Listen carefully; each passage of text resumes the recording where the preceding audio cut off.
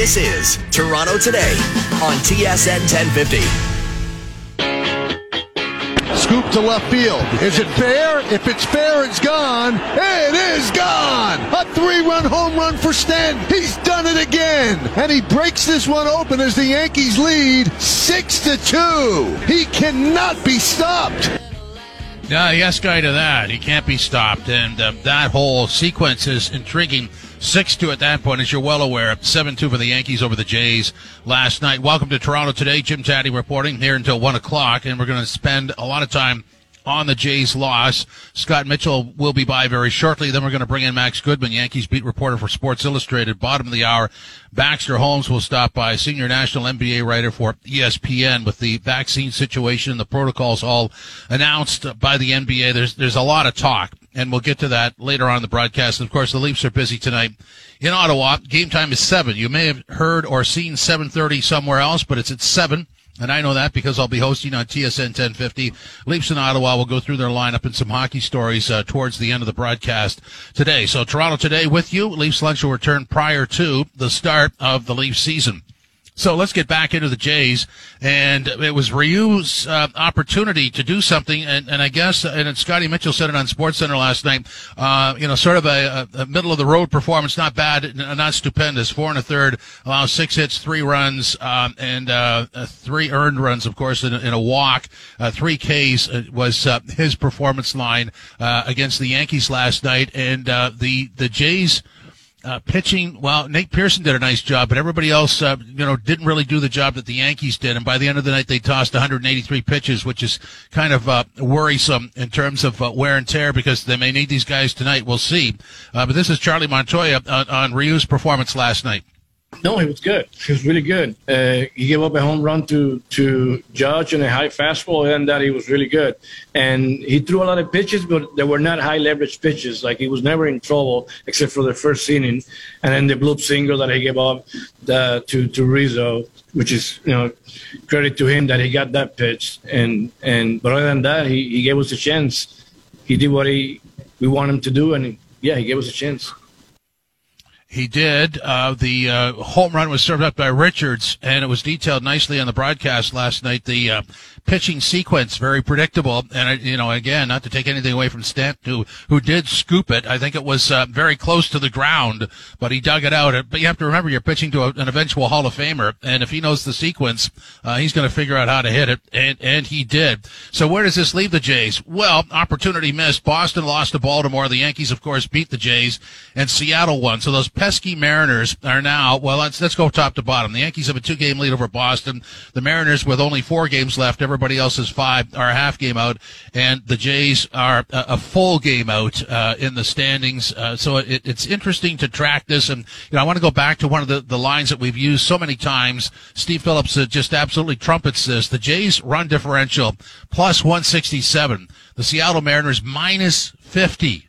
I mean, what is that a sway of? 217, 217 runs difference, and they're the Mariners sit a half game in front of the Jays. It's remarkable, but they may run out of real estate, or maybe there's a four-way tie or a 3-way tie for the final spot. Oh my goodness, craziness ensues. So Montoya, the manager, was asked on the Jays now being in must-win territory. There's only 5 games left this season, and you're basically in must-win territory now, which I know you say you've been there all along. Yeah. So same thing tomorrow. Yeah, just forget about tonight and be ready to play tomorrow. And again, we've done it before, so why not do it again? Yeah, why not? It's not over till it's over. Thank you, Yogi Berra. So tonight, game of the year again, preceded by the game of the year last night, Barrios against Cole, and tomorrow night again, game of the year, Ray against Kluber. The kind of a wacky story that we'll explore with Max Goodman is this turtle named Bronxy. That seems to be the indicator or the good luck charm for the Yankees. And when I heard about his name, I thought, too bad Torts isn't involved with the Yankees, because he could tell Bronxy to sit in the corner, and then Bronxy could talk back, and then Torts could come up with hey, Bronxy, that's what I'm saying, Bronxy, get in the corner. So I don't know if a turtle can sway things, but there's some strange stuff in the air. I mean, the St. Louis Cardinals have won 17 straight, so literally anything is possible. The Yankees 8-2 their last 10, Boston 6-4, Seattle 9-1, and the Jays 5-5. So we'll see what all this means. Interesting to watch. The hockey story, as we mentioned, the Leafs in Ottawa tonight. Robertson, Kerfoot, Simmons, the top line, Gusev, Kampf, and Kasha, the second line. We'll get into that as we move along. Let's bring in Scott Mitchell now, our TSN 1050 Blue Jay reporter. Scott, welcome. How are you today, sir? I'm doing well. How about you? Good. I mean, we could talk about the pitching, and we'll eventually get there. But I mean, they only had 3 hits last night, and Bichette had 2 of them. Not a great time for everybody to quiet down, is it? No, I mean, when you look at last night, just kind of a perfect storm. Not great baseball. Hyun-Jin Ryu wasn't brutal, but wasn't great. And yeah, the offense really didn't show up. And obviously, when you kind of get Jameson Taillon out of the game and get into that bullpen, you'd love to put up some runs against that team in the first game. But obviously, that didn't happen. And behind the 8 ball now, you got to win these last 2 games of the series. Yeah, I mean, it's just like the opposite story. And really, when you're talking Yankees and Jays, I think when you're talking the winning team, you're going to talk about some big bats doing the job, and certainly Stanton did that. The opportunity was when Taillon went out that maybe the pen would suffer, but they had a flawless performance from their bullpen, really, and the Jays not so flawless, and that's a pretty big sway, isn't it? Yeah, I mean, when you look at, what Giancarlo Stanton did last night is, he hit a pitch, 8 inches out of the strike zone for a home run to break that game open. And, this guy's one of the hottest hitters in baseball, and, obviously has a huge contract and, is kind of earning the money down the stretch here. And when you look at, this Yankees team, they're clearly hot. And, all these teams in the AL East have kind of taken turns, being the hot team and running up a good stretch. And, obviously the Jays here, it just hasn't been what we saw early in the month with, the offense clicking on all cylinders and the starting pitching, being able to keep these guys in games. And, I think over these next 2 days, that's kind of the recipe. Obviously, you got Barrios tonight and Robbie Ray tomorrow. And, those are the guys you want on the mound in these types of situations. And, you hope to give the pen a break because you hope to get these guys into the 7th, 8th inning and, have that offense show up and have that same recipe that, propelled you to such a hot streak to get into this position. And, I think these, this AL East is just such a good division. And obviously the Orioles did the Jays a huge favor last night because if the Red Sox would have won, obviously it would have been a much different story today in terms of the overall playoff picture being 2 games back instead of 1. So, 5 games left, and this is why you play them, and we'll see what happens. Yeah, just win, baby, is the line there. I just wanted to circle back on the pitching staff for one last question. Does Ryu appear on the weekend? And Nate Pearson really that was an inspiring outing from him, wasn't it? Yeah, I mean, Nate looked good. He's looked good, off and on. And the same with Julian Merrow there. I thought his stuff was really popping last night, too. So having those 2 guys, looking good with their stuff-wise in terms of command and things like that at this point is a good sign. And, if you get into that over these next 2 days or these next couple days with, the bullpen, you obviously feel much more confident, in that group than you did a few months ago. And when it comes to Ryu, yeah, he's lined up to go Sunday in the season finale. So if you for some reason we head into that day with the standings all locked up, I mean, that guy could get the ball in a real interesting spot. So obviously they have a lot of faith in this guy. I think when fans look at what he's done this year, obviously being kind of up and down, inconsistent, things like that. I think. Behind the scenes, I think they know the reasons why he's a little bit inconsistent. I don't truly think he's been fully healthy this season. So, like I said, I think yesterday's start was, it wasn't good, wasn't bad, wasn't awful. It gave him kind of a chance to win, and you're going to have to hope for that on Sunday. And I think, they hope they can get this guy in postseason form before next week. And Sunday's outing will be interesting, obviously against the Orioles, but could be in a pressure-packed situation given the situation with these wildcard standings. Yeah, I like what you said there, Scott, because I think it could apply to a lot of things. There's always an A-B side to any analysis, and so you could look at Ryu's performance and not be enthralled with it, but you could also look at it in 4 1/3 innings. He tossed 93 pitches, so he was in the battle. So, I mean, that's the positive. You could look at Vladdy, 1 for 20, I think, in the last 5 games and not be happy about that. But, I mean, if you looked at the Yankees 2 weeks ago, they weren't doing anything, and all of a sudden somebody finds the on switch, and once it goes in the other direction, it seems to me that it just keeps going in the other direction. Yeah, I mean, hitting is contagious. I mean, it's impossible to explain why. It's impossible to explain, how these things kind of happen and, how a team can't hit for 3 weeks and then, scorches for a month. But, look, when you look at these AL East teams, they're all built the same.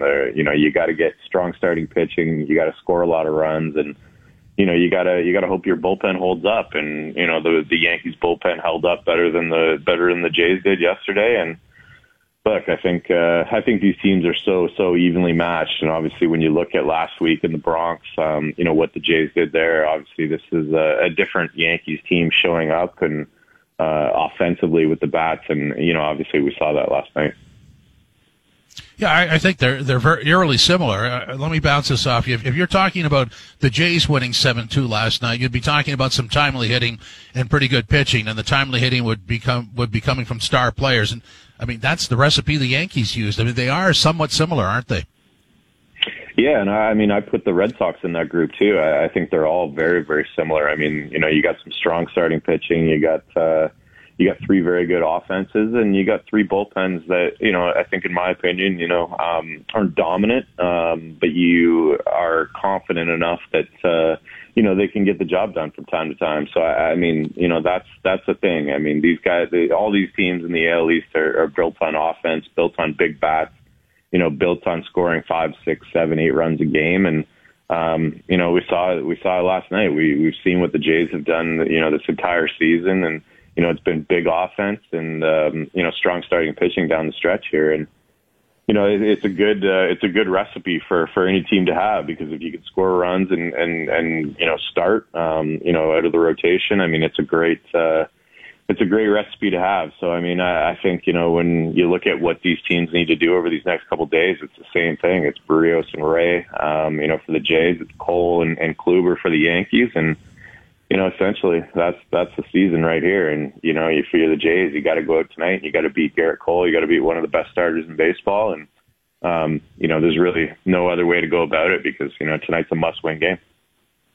Yeah, you kind of like that. I mean, it's you either do it or you got a problem, and it's Garrett Cole. So they got to him before in the other series, but this is a guy who would like to win a Cy Young. So you got to believe he's going to empty the tank. And I guess the question is, do the Jays have this ability to play better against a better pitcher? Yeah, I mean, it's interesting.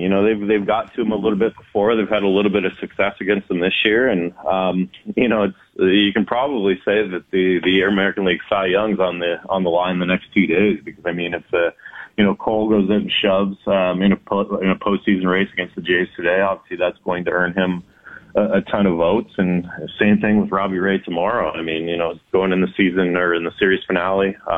He's got an opportunity to beat a very good offense and kind of put his exclamation point on that Cy Young race. So should be some pretty good pitching over these next couple of days, but we'll see what these offenses have to say about it. Talk to us about Seattle. I mean, this is a story that won't go away, and I know they've got one less game to play, but they're a half game in front of the Jays. And this is a team that the run differential, as I said before you got on, is minus 50. The Jays is plus 167. They shouldn't even be in the same area code, but there they are. Weird story, isn't it? Yeah, I mean, look, I remember saying on one of these hits a couple of months ago that I didn't really believe in Seattle. I thought they'd fall out of the race, and credit to them for hanging in there, because I think this is a team that, maybe similar to the Jays last year, that's kind of ahead of schedule. When you look at kind of what they've done and, what they've done with their roster, I think this year was supposed to be kind of a rebuilding year / consolidation year, where they brought some of their kids up and, hope to have a pretty good year. And I think when you look at where they're sitting in the standings, obviously a little bit more positive than probably anyone in that organization expected. And I think when you look at this team over the next couple of years, this is one of the teams that's going to be right there with the Jays in terms of the wild card hunt every single year because, a ton of young talent. They've got some starting pitching and, they've really seemed to, be able to find, kind of guys on the outskirts of the roster, so to speak, in terms of,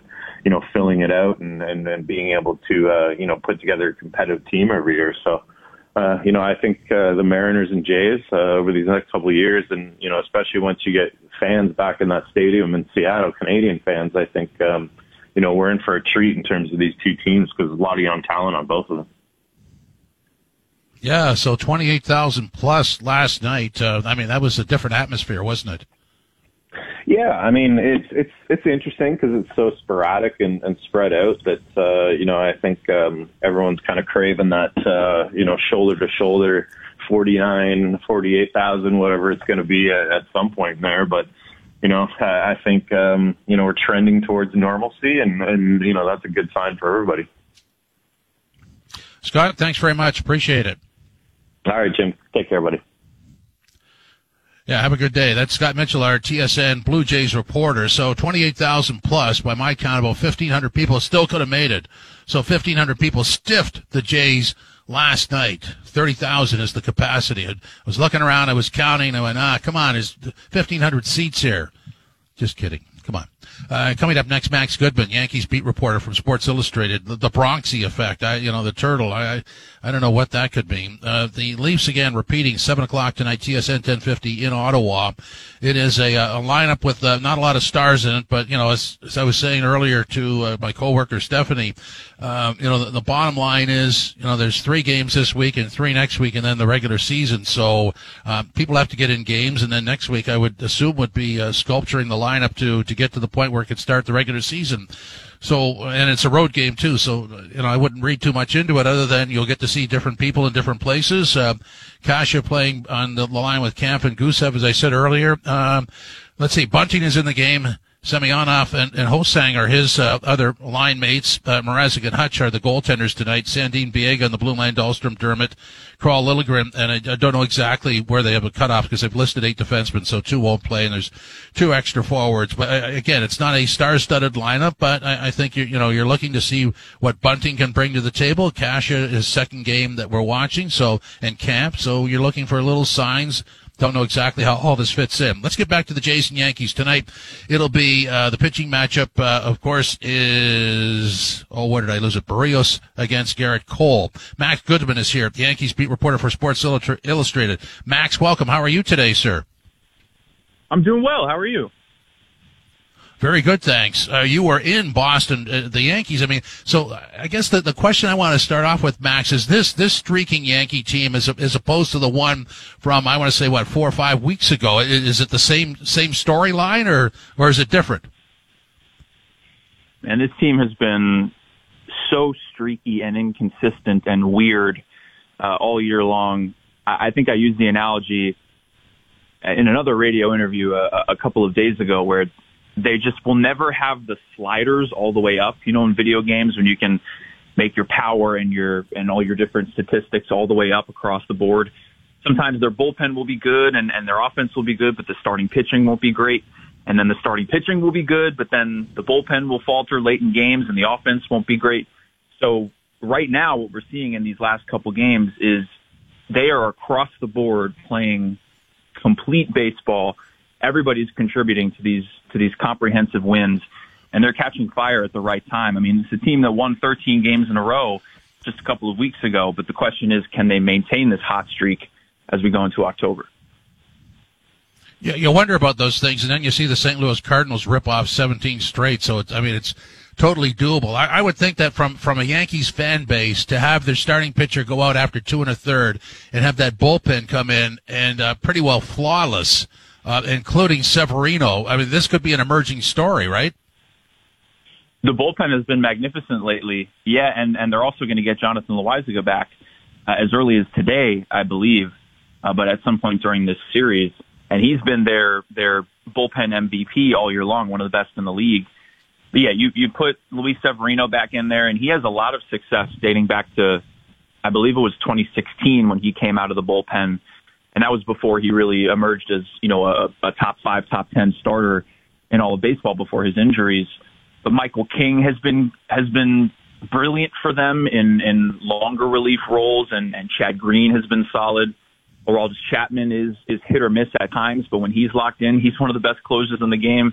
So like I said, I mean, the inconsistencies have been glaring all year long, but when everyone is at their best and churning out together, it's a pretty unstoppable unit, and the talent is unquestionable with this team. That's why on paper, I think a lot of people predicted this club would, maybe not run away with the division, but they would be a favorite to win the AL East and kind of cruise through the playoffs.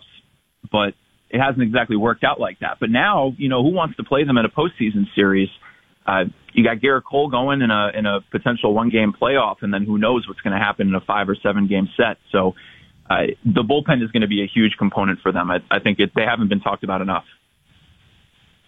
Well, I mean, you got 4 guys that pitched 1 inning apiece, and they were flawless. It was almost like a warm up. I mean, it didn't leave a dent at all. The pitch count was controllable. They were very efficient, and it was just like a day of work for these guys. And they didn't get stressed out like the Jays pitching staff did. They tossed 183 pitches last night for the Jays, so that's tough for them. Let's talk about Garrett Cole on the mound tonight. I mean, he wants to win the Cy Young. I think the Jays got to him quite easily the last time they played, so he's going to make a statement, isn't he? Well, you'd like to think so. I think that he has the pedigree to do so, and he's come up big for this team in some must-win games throughout the course of the season. But he's also had a couple clunkers along the way. I mean, recently he gave up, I think it was 7 earned runs to Cleveland at Yankee Stadium in a game that they really wanted to win. And at Fenway Park earlier in the year, I think it was also 7 earned runs that he gave up. So, the body of work has been really impressive, and he's certainly going to get a lot of votes for a Cy Young. I don't know if it'll be him or Robbie Ray or whoever else, but he has come up in those big games before, and I think he silenced a lot of the critics and doubters from the whole sticky stuff saga earlier in the year, and he's just found a way to dominate and playing to his salary and his expectations this season. But it's going to come down to that 1-game playoff too, and I think that they're positioning themselves in a way where the Yankees like where they're at, and something that Aaron Boone has said all year long, I keep bringing this up, is the Yankees hold the pen down the stretch here. They can write their own destiny. They are playing the teams that they need to beat in order to get into the postseason, and that's the beauty of being able to play against Toronto down the stretch and sweep a team like Boston that they're now leapfrogging in the standings. So you like the matchup going out, Berrios against Cole. I mean, it's must-watch TV and must-win games for both sides, so everybody's happy about it. Well, and you're looking for, aside from the pitchers, the batters to do something about it. Last night, Stanton with that, how do I say it? The ball was heading towards the dirt, and he picked it out. The local broadcast did a nice job on the pitch pattern, but didn't describe anywhere nearly how difficult it is to pick something out of that was headed for the ground. I mean, that was a massive hit, wasn't it? Yeah, and I was thinking about that before you guys called. I covered Trevor Richards when he was coming up with the Marlins. I was an associate reporter in Miami, and he was a rookie, and he has an interesting story. He wasn't a 22-year-old prospect coming up. He was later in his baseball life, and his changeup is an unreal pitch. That's what's really made him grow a reputation in this league, at least in my opinion. And that's a 2-2 pitch that was perfectly placed, running down and in. And like you said, I mean, it was just a couple inches off the ground. And Stanton is just so locked in right now that he was able to, the word Michael Kay used on the Yes broadcast, or Pix 11, whatever it was, is he scooped it, and it went 421 feet and almost cleared the second deck. I mean, this is what you're seeing from Stanton right now. I think the best way to describe it is it resembles what he did in 2017, and going back to the Marlins again, when he won the National League Most Valuable Player Award. And that's what he said after the game last night, that's, he hasn't really felt this good and this locked in since then. And what he's been doing lately is historic. I mean, he has 13 RBIs in his last 4 games. That's something that he's never done in his entire career. And we're talking about one of the best and most prodigious sluggers in the entire sport from the last decade. So then his next at bat, he takes a high fastball, and it's a missile to right field off the wall. So I don't know how you pitch to someone like that at this point. And if he can stay healthy down the stretch, what Yankees fans saw last year in the postseason was he went on an absolute tear when they were playing Cleveland and Tampa in the first 2 rounds of the playoffs. And the Yankees need him to do something like that too, as he and Judge really carry them here into October. Well, as you were talking about that home run, I thought it's like a tee shot on a golf course. I mean, he golfed it out. He scooped it. So you were in Boston. You saw the Yankees sweep the Red Sox. In my opinion, Boston, the Yankees, and the Jays are eerily similar in that if you're describing a win, it might have the same components. What are your thoughts on those 3 teams, and maybe throw in the Mariners about how this race unfolds over the next 5 games?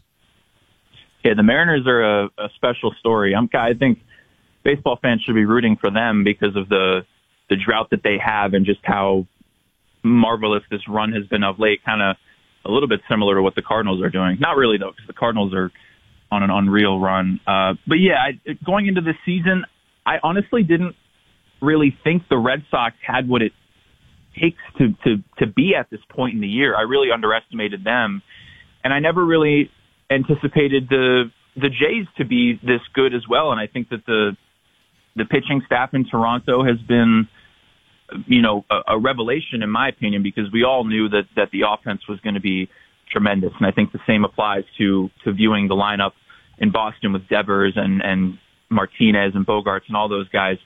So like you said, it comes down to, can these offenses fire on all cylinders? Each of these teams has rising stars and veterans that we all know what they're capable of, but can the starting pitching be counted on here in these must-win games? And can the bullpen come up big too? I think that as much as it's been an inconsistency for the Yankees, it also has been for Toronto and for Boston as well. But the cool thing is that everyone's battling it out at the end, and nobody's out of it yet, even if the Yankees are 2 games up. Like we just talked about earlier, they could come crashing down as soon as tonight, right? So we have no idea what's going to happen, and that makes all of these games even more exciting to follow along and watch. Great retrospective analysis. That's what it is. And of course the Bronxy story. I mean, this is a decided edge, is it not? Oh, absolutely. I think that it gives them more of an edge than any team in baseball. No, I mean they're 7-0 since this turtle has popped up. We're not in the clubhouse, so it's kind of a situation where you wish you were down there. You get to see Bronxy in his element, and it was an amazing report from ESPN, hearing how Brett Gardner wants to get the little turtle a World Series ring if they go all the way, and players like DJ LeMahieu will just sit there and stare at this turtle and have intimate moments with him. I think the chemistry as a whole, not to get into this too much, but sometimes this team didn't look like it was having fun, and the chemistry wasn't there. And that's a huge component for teams as you try to go on a run down the stretch and try to win a title. I mean, as much as you have the talent on the field, if you're not clicking in the clubhouse and off the field when you're spending all this time together, that's huge for a team. I mean, I played baseball growing up in an amateur place, going to college, and if you're getting along with your teammates and having fun while you're out there, that really does make a difference. And maybe a turtle is a spark that this team needed. Who knows? I mean, we'll have to talk to more guys about it as the postseason begins, but it's certainly a fun story and a little quirk to what's been such a weird and roller coaster ride this season. Well, it's anything but a turtle race. Max, thanks very much. Appreciate it. Thanks for having me. Max Goodman, Yankees beat reporter for Sports Illustrated. I like what he said there about team chemistry. You're not seeing that with the Jays ever since Agua under the bridge and the Gurriel injury. So hopefully that returns tonight. Colt against Barrios on the mound, and we'll keep you posted on that. Baxter Holmes, senior NBA writer for ESPN, is next. The vaccine problem and the protocols for the NBA as the season launches. We'll discuss that. This is Toronto Today on TSN 1050, live on your radio, live streaming, podcasting, and on-demand and Apple CarPlay and Android Auto through the iHeartRadio Canada app. Now, back to Toronto Today. Toronto Today, Jim Taddy reporting here until 1. Then it's Matthew Cause with gameplay. So let's deal with the NBA. Camps are underway, and there are tentative health and safety protocols released by the NBA to its teams yesterday. So let's get more on that. Baxter Holmes is here, senior national NBA writer for ESPN. Baxter, welcome in. I mean, this is kind of a confusing, a lot of variables, aren't there? Yeah, very much so. I mean, this has been something we've learned all throughout the pandemic, right? That things have been evolving and changing, and the NBA has had to do plenty of that too, whether it's, stances on vaccines, vaccine availability, different kind of testing, and then, as you mentioned, what are the protocols going to be for the unvaccinated and the vaccinated? And the tentative protocols that were released yesterday, it's very clear that lives for the unvaccinated in the NBA are going to be very different for them versus those who are vaccinated. So, whether it's having to sit in different areas on the team bus, the team plane, the locker room, team dinners, team meetings, restrictions on, being able to leave your hotel or your residence, all of that stuff. So yeah, there's a lot of variables for sure. It's it's an odd look. It's sort of like the vaccinated players move forward. The unvaccinated are almost treated like they would have been a year ago before the vaccine showed up. I mean, they're basically sort of traveling isolated, aren't they? More or less, that's the case, yeah. And look, some of this is absolutely done for safety, but there's also, behind the scenes very much a motivation to try to incentivize some of the unvaccinated players to take the vaccine, just because in some ways their lives would be a lot simpler, with respect to they're not going to have to test as much, or, they're not going to, they're able to have these other freedoms, you name it. But yeah, it's, again, very different experiences for those kinds of players this season. Yeah, you almost have to remind yourself of how it was. So with that constant testing, we remember how it was as last season wrapped up, and certainly the Raptors were victimized here. The testing, and all of a sudden players aren't available, and then there's contract tracing, and it's a big protocol. And I mean, that's sort of one area of concern. The other area of concern, I think, would be that players have high risk members of their families, and it's really, it gets complicated when you go down that road, doesn't it? It very much does. Look, and I wrote a piece the other day that kind of explained the concerns of even some vaccinated staffers around the NBA, some of whom, may be in positions where they're a little bit older, or they may have health issues of their own, or they may have family members who are in those kinds of positions, or they may have young children who are too young to get vaccinated, and they're concerned about the potential of breakthrough cases. And I certainly understand that, but yeah, there's tension around the NBA between the vaccinated and the unvaccinated. And you could say, look, it's only a relatively small number of players, about 40 or so players, but, as one GM told me, not having everyone vaccinated could be a disaster, and the NBA is not yet to that point where, like, the WNBA is 99% vaccinated. So there's still some ways to go. Yeah, and there's, again, nothing's consistent here. There are different jurisdictions that we're dealing with. And so I guess the two headliners would be San Francisco and New York. Kyrie and Wiggins might not be able to play home games, and you could actually make that even more complicated by saying that Kyrie could travel to Canada under an exemption. There's a lot of stuff here that's it's not contradictory, but it's hard to understand, isn't it? It is. And, to your points, I'm very curious what exemption policies will be in place for either players who don't want to take the vaccine, for certain guys who are in those markets, whatever the case may be. The NBA announced this morning that any player who misses games because they don't comply with local vaccine policies, and that is particularly aimed at New York and San Francisco, that those players aren't going to get paid. And a bigger question I have is, okay, well, what if, say, Los Angeles or Chicago or other, major markets, or maybe not even major markets, but other cities, pass similar kind of laws as in New York and San Francisco? What is there a domino effect that will happen there? And what if any of those cities, like New York and San Francisco in particular, what if they decide, we're not going to, this isn't just going to pertain to people in this market. It's going to pertain to anyone coming to this market. So what does that mean for unvaccinated players who might be playing there moving forward? So again, very evolving situation. It changes virtually day to day. Yeah, it's a moving target. I wonder, because when the NFL season started, there was all kinds of talk like this, and I don't think that there's been an issue, and clearly not everybody's vaccinated in the NFL, and they have a lot of the same jurisdictions. But the difference for me would be, and correct me if I'm wrong, the NBA Players Association is much stronger than the NFL version. Will the NBA Player Association at some point just say no or come up with their own plan? How does that work? Yeah, it'll be interesting. I mean, here's what we know at this point. The NBA pushed for a mandate for all players to be vaccinated. The Players Union pushed back, said no, said that was a non-starter. Now, look, we're at a little bit north of 90%, as far as I understand it, and the season hasn't started yet. So who knows what will be, by Christmas? Maybe the number of players, it's at 40, maybe it goes down to 30, maybe it goes down to 20. Some of these guys just find that the protocols pertaining to unvaccinated players are so cumbersome that we ultimately get to, a 99 or 100% without ever needing a mandate. It's totally possible. But yeah, it's, for now it's just kind of uncomfortable. Yeah, it creates an uneasy situation. LeBron did get vaccinated and then told everybody he wasn't going to, he's not going to preach to anybody about what to do. But I think that the fact that he did would resonate. How about you? Yeah, I was going to just make that same point myself. He was asked about why he hasn't necessarily been an advocate.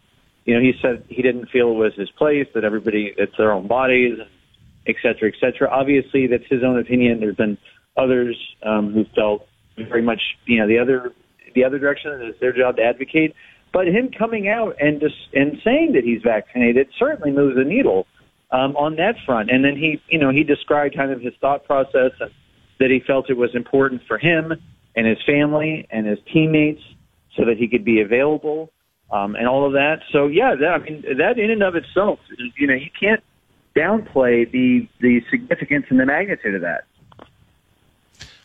Just a thought before we say goodbye. I mean, I'm reading the points here. So separated, unvaccinated players have to be separated from vaccinated players in the locker room. That's awkward. Prohibit from dining indoors with vaccinated players. Awkward again. Not allowed in the weight room with vaccinated players. Wow. And required to remain at their hotel on the road with limited exceptions. I mean, this, as I said before, this is isolated, but this is almost a painful isolation because it might be one or two guys per team at the most. I mean, that's just not team chemistry, is it? Yeah, and look, that's something that people were actually saying to me last year, because a lot of people, before the vaccines were available, these similar protocols are in place for everybody. And this was during the surges of December and January that people were having to basically do all the things you just said, severe isolation. And I remember talking to one team staffer who said it feels like we're in a moving jail cell. You're in an isolated situation in one city, and then you go to another city, and you basically don't leave your hotel room until you go play the game. And there was all kinds of restrictions on that. Yeah, so that's going to be life more or less for unvaccinated players for the time being. Now, as with last season, protocols changed quite a bit as life around the country changed quite a bit, and as different guidelines came down from the CDC, et cetera, so we'll see what happens. But this is going to be the law of the land, at least for the foreseeable future. Yeah, it's a way to move forward. I know we talked about this earlier, but I just want to end on this. If you're with the Warriors and you've got Andrew Wiggins who can't play a home game, or with Brooklyn and Kyrie can't play a home game, I mean, that's a team divider, isn't it? I would imagine so. I mean, look, these are pretty significant players, the ones you just mentioned. And there's guys like, other players around the league who I think if they're unvaccinated and they're, significant players on the team, and I don't necessarily know who they are. One of the things I'm very curious about is like, okay, let's say the Nets really start struggling, and it's, particularly in home games, or Kyrie's availability or lack thereof is really affecting their ability to compete. And maybe the situation is somewhat true for the Warriors. I wonder then how, what the dialogue will be like amongst the teammates and the coaches towards, any unvaccinated players, if they're really kind of impairing their ability to compete. So it's going to be a storyline to keep an eye on. Absolutely. Baxter, thanks very much for stopping by. Really appreciate it. Absolutely. Thanks for having me. That's Baxter Holmes, senior national NBA writer for ESPN. Some audio here. So LeBron was vaccinated the other day, and he's going to speak here on why he's not going to push the vaccine on others. We're talking about individuals' bodies. You know, we're not talking about something that's political or racism or police brutality and things of that nature. We're talking about like people's bodies and well-beings. You know, so I don't feel like, for me personally, that I should get involved in what other people should do for their bodies and their livelihoods. Okay, I'm going to expand on what he just said there in a second. I just want to get to Steph Curry and Andrew Wiggins potentially missing games, home games, because of the local law. It's not ideal, but I don't think anybody felt expected to be in that or be asked that question on something that's a voluntary decision, I guess, in a sense. But we'll see. I mean, we hope not. We hope we have a full team for the entire year and understand that on all accounts and what research says and things like that it's safe and we're all in the same boat. So we hope he's available, and if not, we adjust accordingly. This is another one of those storylines where you tend to zero in on the individual, and I don't like that. So I'm going to go back to my hockey theory on, we're talking about a player's contract and how it fits into a salary cap, not the player's ability. So in this particular case, we're talking about a player's personal decision, and our concern is not his decision, but how the team functions and how the league functions with difference of opinion. It's got nothing to do with the individual's decision. They're more than entitled to make it. Our only concern here is, so how do the Warriors play without Andrew Wiggins? How do the Nets play without Kyrie? And then, of course, you get into the interesting situation of a guy can't play a home game but can travel elsewhere to play because of different jurisdictions and different rules. And you could have a guy who's not vaccinated who can play a game in Toronto because of a waiver. There's a lot of confusing elements here. It really has nothing to do with the individual. It has to do with how do you move forward. So I tend to want to say that because I don't like to zero in on people. Everybody's entitled to their own opinion and can make their own decisions. What we deal with here is sports and how it affects the team. So just thought I'd get that out there. When we come back, we'll talk about the Leafs and Sens tonight at 7 on TSN 1050. This is Toronto Today on TSN 1050, live on your radio, live streaming, podcasting, and on demand on Apple CarPlay and Android Auto through the iHeartRadio Canada app. Now, back to Toronto Today. Toronto Today, Jim Taddy with you till 1, then it's Matthew Cause in Gameplay. So I just got some housekeeping in order here. Leafs and Sens preseason action at 7 tonight on TSN 1050 live from Ottawa. And so Kristen and I and Bonesy and Ralphie will be talking about a bunch of players. I'll get to them very shortly. I just want to remind you that Leafs Lunch will return before the season, and tomorrow is Truth and Reconciliation Day, so Toronto Today will not air tomorrow. We'll be back again on Friday. So here is the lineup that we're going to deal with tonight on our broadcast starting at 7. Kerfoot between Simmons and Robertson, and Kampf between Kasha and Gusev. Remember, Gusev's still working for a contract. He's on a tryout. Semyonov between Ho-Sang and Bunting. Interested to see Bunting again, and Ho-Sang battling also for a contract. Amadio between Gabriel and Brooks. You remember the game that Gabriel had on Saturday night. Very impressive. And the spares might be Abramov and Engvall. We don't know exactly. There's 2 extra forwards, so they decide this later in the afternoon. On the blue line, again, there's 2 extra defensemen, so I'm just going to go with the top 6. Sandin and Biega, Dahlstrom and Dermott and Krall and Liljegren. So we've seen all of them play. We haven't seen Biega, I don't think. We've seen the rest of them play before, so that'll be interesting. And the goaltending match, or the tandem actually, is Mrazek and Hutch as they work this out. So as I said earlier in the broadcast, not a star-studded lineup, but you have to sort of take things in perspective. This is game 3 this week. They started on Saturday and they end tonight, and then they don't play again until Monday. And it's a steady diet of Ottawa and Montreal. Remember, we're still in a pandemic situation, so at Ottawa again on Monday, Tuesday at home to Montreal, and a week Saturday at home to Ottawa, and then it's on to the regular season. So the reason I point that out is because now you've got 3 games next week, 2 of them at home, where you can start to shape that lineup to what you're going to start with on October 13th against Montreal, again at home, and we will have that game for you on TSN 1050. So plenty of work to be done, and I'm not going to to suggest this is the last time you'll see some of these guys because they're going to play a bit, but I think you'll see more regulars in the lineup starting next week. You have to because they have to get down. And one of the major concerns is Austin Matthews. Chris Johnson, our Hockey Insider and Insider Trading yesterday, reporting there's no guarantee that Matthews is ready for opening night, although Matthews has said all the right things and he hopes to be ready. Here's Coach Sheldon Keefe on that. I mean, it looks to me like he's doing well, but in terms of him really pushing it, in terms of the shots and the torque that's associated with his shot especially, that's something that he's going to build towards, and that's what he's going through now. This amazing season he had last season, and of course, knowing what he was going through, that he didn't play many games where he was feeling 100%, and yet still was incredible. It's exciting to know that he's going to be feeling better when he gets back on the ice playing for real again.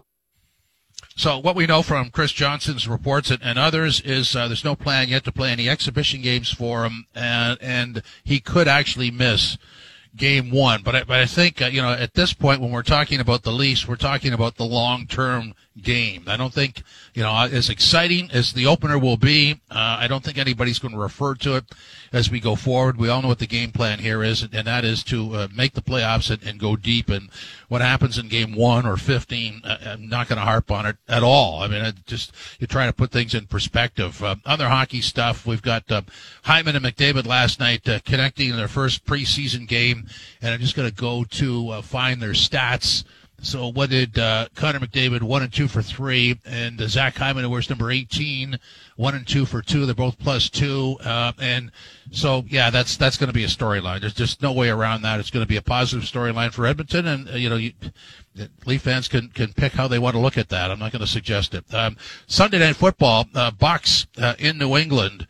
And there's an interesting article going on. That's actually a book, right? That Brady has talked about his departure from New England and the fact that he didn't have a face-to-face with Belichick, and it was just sort of related to a phone call, and that's not what he had in mind. So I don't know that he's offended. I think Brady wanted a better goodbye, so maybe he could do that on the field Sunday night. Tom Brady on returning to New England, not thinking about the history. I'm not going to necessarily reminisce. I don't think this is the moment for that. And I'll have plenty of opportunities to reminisce about my football career, none of which I really care to do right now because I'm so much in the moment. I'm not going to be thinking about 20 years of history. I'm going to be thinking about one night of football, a Sunday night game coming off a really tough loss. Well, that's something Belichick would say, right? We're not just worried about the game Sunday night. Here's Brady on returning to New England and his familiarity with the stadium. I know that locker room. I know that home locker room. I know that home tunnel. I know, which way the wind blows. I know everything about that. I know the way it smells. I know what a night game's like. I know what the fans are going to sound like. So in some ways, that'll be really unique. I've never had that experience going to, New England. It'll be a first time for me being on the other sideline. And, of course, this could be very, very short. This is Bill Belichick on Tom Brady choosing Tampa Bay. Well, I think we've been through all the dynamics of that. He looked at his options and made his decision.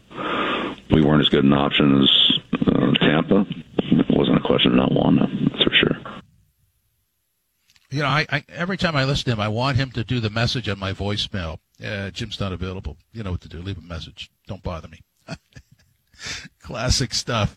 So what else do we have? Well, we've got some notes from practice today. Kristen Shilton telling us that Spencer Carberry's on the ice between the league practices working on the power play with Riley, Matthews, Marner, Spezza, and Tavares. And Kevin McGrath reporting William Nylander not on the ice today, spotted at the facility earlier. And Kevin's reporting told it's for personal reasons as opposed to medical reasons, the reason why he's not there. So then you may have noticed, and again, you can't read into what happens with a exhibition game or preseason game lineup because obviously the regulars aren't there, but Nylander was killing penalties on Saturday night. And I was talking again with our producer Stephanie about this, and I'm of the opinion that your core players, as they mature, should be involved in every facet of the game. And why not? I mean, your only concern about killing a penalty is that you don't want to take a shot on the foot or something. But I think sometimes, when you're trying to mature a player, you're sort of stuck between, do you play him more or less, then you have to have a read on the situation. Sometimes you have to pull the player out or give them less and have some coaching moments there and have them think about it. And other times, it's just better to pile the workload on, because sometimes you just need to work through it, and that helps you evolve as well. But we'll see what happens. So we'll be with you tonight, Leafs and Ottawa Senators, live on TSN 1050, and we start at 7. Gameplay is next.